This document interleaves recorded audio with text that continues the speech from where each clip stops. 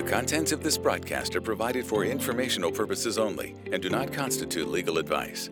You're listening to The Labor Law Report, the podcast dedicated to timely HR and employment law news, powered by Personnel Concepts, your compliance partner, with your hosts Leon Frierson and Stephanie Balicki. If you're looking for the latest in labor law, we've got the report. Hello, listeners. We have another special episode of the Labor Law Report. You're going to hear live questions posed from Personnel Concepts customers to our panel of human resources and employment law experts, Ashley, Taylor, and Jeff Fucci.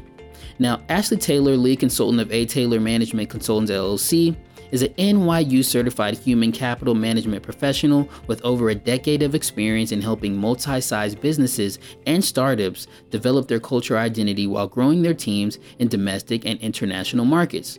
Jeffrey is a graduate of Vermont Law School with a dual master's degree in JD and serves as in-house legal counsel to a diverse group of corporate clients. Jeff provides counsel to his business clients on matters including labor disputes, employment negotiations, anti-discrimination, workplace policies, equity agreements, non-disclosure agreements, and general consultation. Our latest webinar, COVID-19 Continued, the long-haul effects on policy and personnel in the workplace, was twofold in that it provided employers with the latest on COVID response and tips for combating staffing issues caused by the pandemic. Listen in as our guest speakers utilize their expertise in this live question and answer session. Let's take a moment to answer some of the audience questions that were submitted during the presentation. So it's just going to be like a fire round. I'm just going to go around. Some may be directed directly at Jeff or Ashley, or we would like to hear your input, both of your input on some of the questions as well. So we have a question here. Is it okay to require new staff to be vaccinated when not all of the current staff is or will be vaccinated? I'll take that one. It's okay. But going back to what we discussed, vaccine mandates and mask mandates and COVID-19 related mandates in general, in case I'm missing anything, the testing perhaps, they have to be related to the workplace necessity. So if you're going to have new workers separated from old workers, there better be a reason, in effect, for why it is that you've only made the new workers be vaccinated. Now, if they're doing different jobs, that would be a reason, a business necessity. If they're doing the same job and you're merely expanding the workforce, you may have to think about having the old employees follow the same protocols as the new employees, because otherwise you could be separating people out, which could be implied to be discriminatory. How could that be? I want to go all the way with this for you, for our asker. If perhaps the people coming in are new employees who've been out of work for a long time, there could be an economic disadvantage there. And the economic disadvantage could lead to allegations of discrimination, because poor has been sometimes used to construe a discriminatory basis, and unemployed could lead to that. So you want to make sure that you don't open the door for that. You're going to want to try to have all of your workers who are similarly situated follow the same COVID-19 requirements, including the vaccinations, as I said, the masking, and if so, the testing. Very well put, Jeff. Ashley, I think there's one that's more geared towards you. Hopefully you can answer this for us. In hiring for open positions, we noticed many candidates did not show up for the second round of interviews. Due to the competitive job market, do you recommend holding multiple rounds of interviews on the same day? Oh, that's actually a tough one. I go either way with this, and it depends upon the structure of your interview process and also how soon you need someone in there. Personally, I like 4 steps. So I like the preliminary phone call, then I like, a conversation with either the recruiter or the manager, maybe one with a team member, and then maybe one who's, someone like myself or even higher up in the organization. I know some CEOs who want to meet everybody. They want to meet everyone and make sure that they understand the company that they're working with. That being said, having a rapid fire round in the same day can be so convenient. I've seen places where people have to take off of work in order to interview, and doing that on multiple days and driving yourself crazy, that can be a lot. So I do like getting everything done in one day. But I will say that leads, unless you schedule your time impeccably, you probably won't have that segue to really think about the impression that's being left on you. I don't necessarily want to suggest that you immediately just say, oh, I love this person. No, I don't like this person. Sometimes it takes a couple of rounds or a couple of different opinions to actually figure out, okay, how can we work with this person and communicate with your team members before they're even, in the position. Like, you know what? They brought up something that I didn't even think to ask. Maybe we need to revise our process. So if you're going to do it one day, I kind of think that it should have a little bit of space. So maybe 1 in the morning, 2 in the afternoon, a working lunch, something like that. But always making sure that you are not just hiring and one and done is really important to me. That normally doesn't work out. Great tip, Ashley. Thanks so much. And we have another question from our audience here. Many states had COVID paid sick leave that have run out. Do you have any insight as if to when these may be extended, or if? Can and should my company provide this type of leave? That's a Jeff question. Jeffrey. The handoff. Well, I'll take it. The question, the answer to is it likely that more COVID relief will come from assistance from the state? It would appear to be, and don't hold me to it, and I sure hope that it's true. It would appear to be that we're on the second half or the back end, so back 9 for the golfers of COVID. It would appear, with that being the case, that the programs that were designed to provide aid to businesses are going to start to go away. We know that the federal assistance for unemployment extensions has gone away. States are one by one beginning to lift the emergency orders that were put in by the governor's office. And with these things being removed, the special appropriations that were coming from the states to help businesses with their workforce are going to begin to sort of go away. We talked about some of the ones available from the IRS, and the federal government tends to move a little bit more slowly than the states. So they're still seeing some relief there. The question of whether or not you're going to get assistance in paying your employees for the sick time on a state-by-state basis, that funding is probably going to dry up. Should you allow them to take more sick time related to COVID? My answer is going to be yes. I think that's a best practice. I think the reason why is because we're seeing COVID be treated as a disability, as we mentioned during the presentation. And also, it's a murky area to sort of tell a person whether or not they're sick when we're dealing with a disease that's relatively new, that has a wide range of effects. So if a person tells you they're sick related to COVID, if you want to keep that person employed, I would recommend trying to find a way to allow them to use sick time. Now, if you do that and they run out of sick time, a lot of companies, as Ashley knows better than me, a lot of companies have switched over to a PTO model, where you run out of sick time and you use your PTO. And when you run out of PTO, then it's another conversation. That's how they treat other kinds of prolonged leave for sickness. Once you use up your available sick time, you can eat into your vacation time and you can eat into your other PTO, which is more generally called now in the workplace. And you don't have to really address the issue until all that time is used up. So my recommendation is yes, allow the employees to take off. Don't quibble about the details when it's COVID related. I realize that opens up a lot of possibilities, but let them run through their PTO. And then if their PTO is gone, theoretically, they probably are almost at the end of their COVID symptoms. I mean, they have to be very, very prolonged, and then have the conversation about where to go from there. Because if it lasts longer than the PTO, we're probably in the disability land. And that's going to be long haul COVID, and that's going to be different accommodations, the way you treat any employee who has an ADA recognized disability.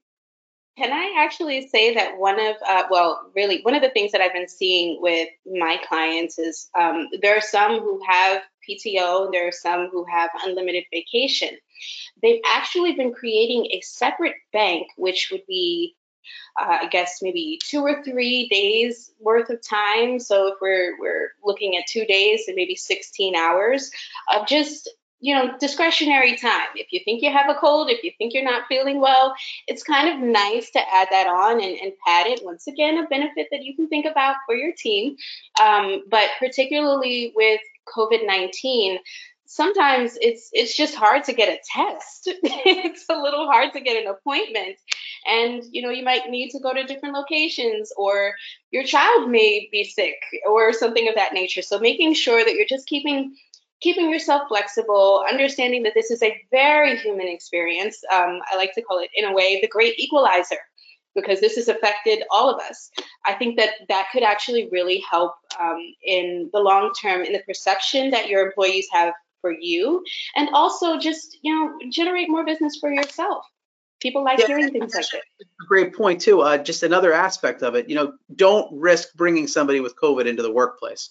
If they tell you that they think they're sick and you say come to work anyway, you may run the risk of making 10 more employees sick, and that is not going to help your bottom line. So if somebody tells you they think they have COVID, take it seriously, because the CDC is recommending that you remove those people from the workplace, not challenge them about whether it's COVID or the flu. You'd be better off letting them stay out than bring them in and risking more workers. That's actually one of the questions we have. Can an employer delay the start date of an applicant who has COVID-19 or symptoms associated with it? Absolutely. It's honestly, with the day that you choose to bring someone into your organization is completely up to you. Of course, you have to weigh the, pros and cons of delaying that, see whether or not the people who are currently covering that role can actually handle the responsibilities for longer. But of course, you can push a date back. Honestly, it's better to do that than to have someone who potentially is maybe not as focused, isn't feeling well, just physically. Anyone who's had COVID-19 can tell you can't think. It's very hard to think and function sometimes. So just be aware. Yeah, definitely. Thanks so much for responding to that. Turning to something slightly different. So how do you recommend dealing with high turnaround due to not having enough staff to support our current staff? That's Ashley. That's a big question. That goes back to both of us talking about independent contractors and, looking for those who want more flexibility in their schedules, more flexibility in their lives. It's a great resource. It's not like, a couple of years ago when people would just hire an intern to do things that they didn't want to do. Actually having skilled workers, people who can, stick to a time commitment or, at least have an understanding of what it is that you need. You can absolutely pad out your workforce. It's a little harder when it requires somebody to be on hand, but that goes back to me saying former employees who left in good standing, even, sometimes phone a friend where, who can throw a hand in and see what they can do for you. But there are resources. You just have to be creative. Thanks so much, Ashley. We have another question here. Suppose a manager learns that an employee has COVID-19 or has symptoms associated with the illness. The manager knows she must report it, but is worried about violating ADA confidentiality. What should she do? I guess I'll take that one. If the employer suspects that the person has COVID, it wouldn't necessarily be the ADA yet to the person asking the question. The ADA is going to apply to long haulers. So assuming that the person is a person sort of on the floor who's suspected to have COVID, the issue is going to be how do you get them to come forward with that information so that now you know what to do next. Obviously, the end result is you should send them home, and they shouldn't be working because they're a risk to the workplace. In terms of whether or not you can ask them to disclose and to confirm your suspicion that they have COVID, this is kind of the people are talking about it in the office, but the person who has it doesn't want to admit it. More than not, the law is going to side with your ability to ask that question based upon business necessity. So anything that would come up as far as the violations of any of the things, again, you're not you are because of HIPAA because you're the employer, but if you have to ask that question, the business necessity is going to generally override the confidentiality, and you can ask them if they have. Well, what the best way to do it is to require them to test. You may have to find yourself requiring all the employees who are similarly situated to test, but you can require them to test. Some employers provide the test. Some employers make the employees go and get the test. Ashley pointed out it can be very difficult on any given day versus any other day to get a test. It depends. There are runs on tests, like there have been runs on toilet paper and other strange items during COVID. There was a run on windshield washer fluid a few weeks ago. I don't know why, but things run out, and COVID tests could run out. But there's different ways to do it.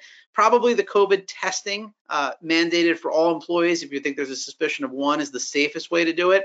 The next way to do it is to call them into the office, provide as much confidentiality as possible, and say there's a concern that you have COVID. Can you confirm or deny that? It's not a disability at that level. It's a business necessity. It's a question that poses immediate danger to the workplace. I think you'd be protected if you had to ask that question, as long as you didn't embarrass them in front of other people. And I think that's what you have to do. I think you have to, create a policy and let that be the policy. If someone is suspected of having COVID, they may be required to test or disclose. And as long as it's applied to everybody, it should be okay. A lot of people work in tight spots, tight spaces, and COVID could spread quickly. It's a highly transmittable disease. So business necessity will protect you if you have to ask that question. Just make sure you are fair and equal to all at the workplace. Oh, did you want to add something, Ashley? Sorry.